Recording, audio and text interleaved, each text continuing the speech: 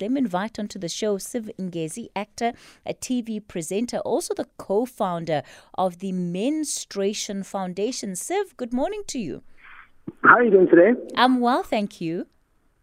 Happy Mandela Day. Happy Mandela Day, Siv. Tell us a bit more about what you're getting up to. So I'm the co-founder of the MENstruation Foundation, which ironically it has two men who founded the charity, and that's why we call it MENstruation Foundation. We fight period poverty across the country.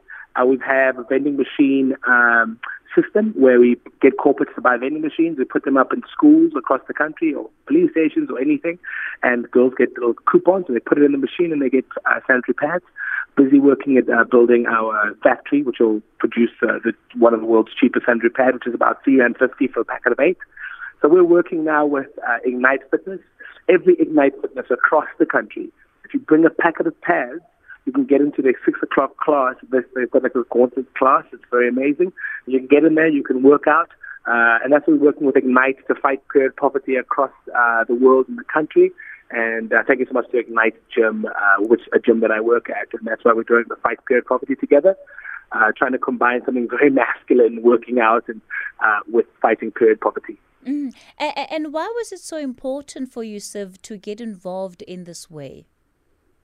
I grew up with two older sisters. I think sanitary products were always readily available in my household. I have lots of aunts, lots of cousins. There's not many of us men in the family. And I just one day I met a lady on the street, and I wondered what she does when she's menstruating.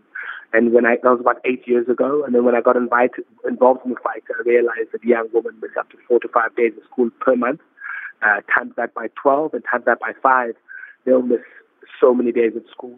Many young girls are left at home. They get child trafficked. They get raped or abused because they're on their period. I think it's a huge injustice, and I believe if men led once a month, sanitary products would be free. And I do a lot of work with Ignite, so they jumped on board to be able to get involved. I just want to take a moment to say thank you so much to Ignite for really been changing one woman's life at a time. And just before I let you go, what would you say Mandela Day means to you, Siv? I have quite mixed feelings about Mandela Day, to be honest. I feel like we South Africans should be trying to help people every single day of our lives. I think we should continuously. It's like Mother's Day.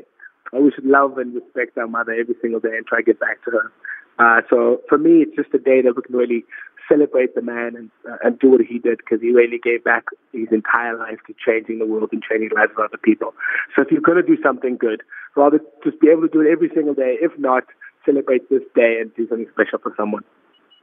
Fantastic. Siv Ngesi, actor and TV presenter, also a co-founder of MENstruation Foundation. As you heard, today he's partnered up with Ignite Fitness. So if you are one of those that works out at Ignite Fitness, they'll be holding an open week. It kicks off today, and they're inviting you to come and train during the week. I think you get to train for free, but you need to bring sanitary pads. That is what is going to get you into that training session as part of raising, not just raising funds, but also raising sanitary pads for girls in schools.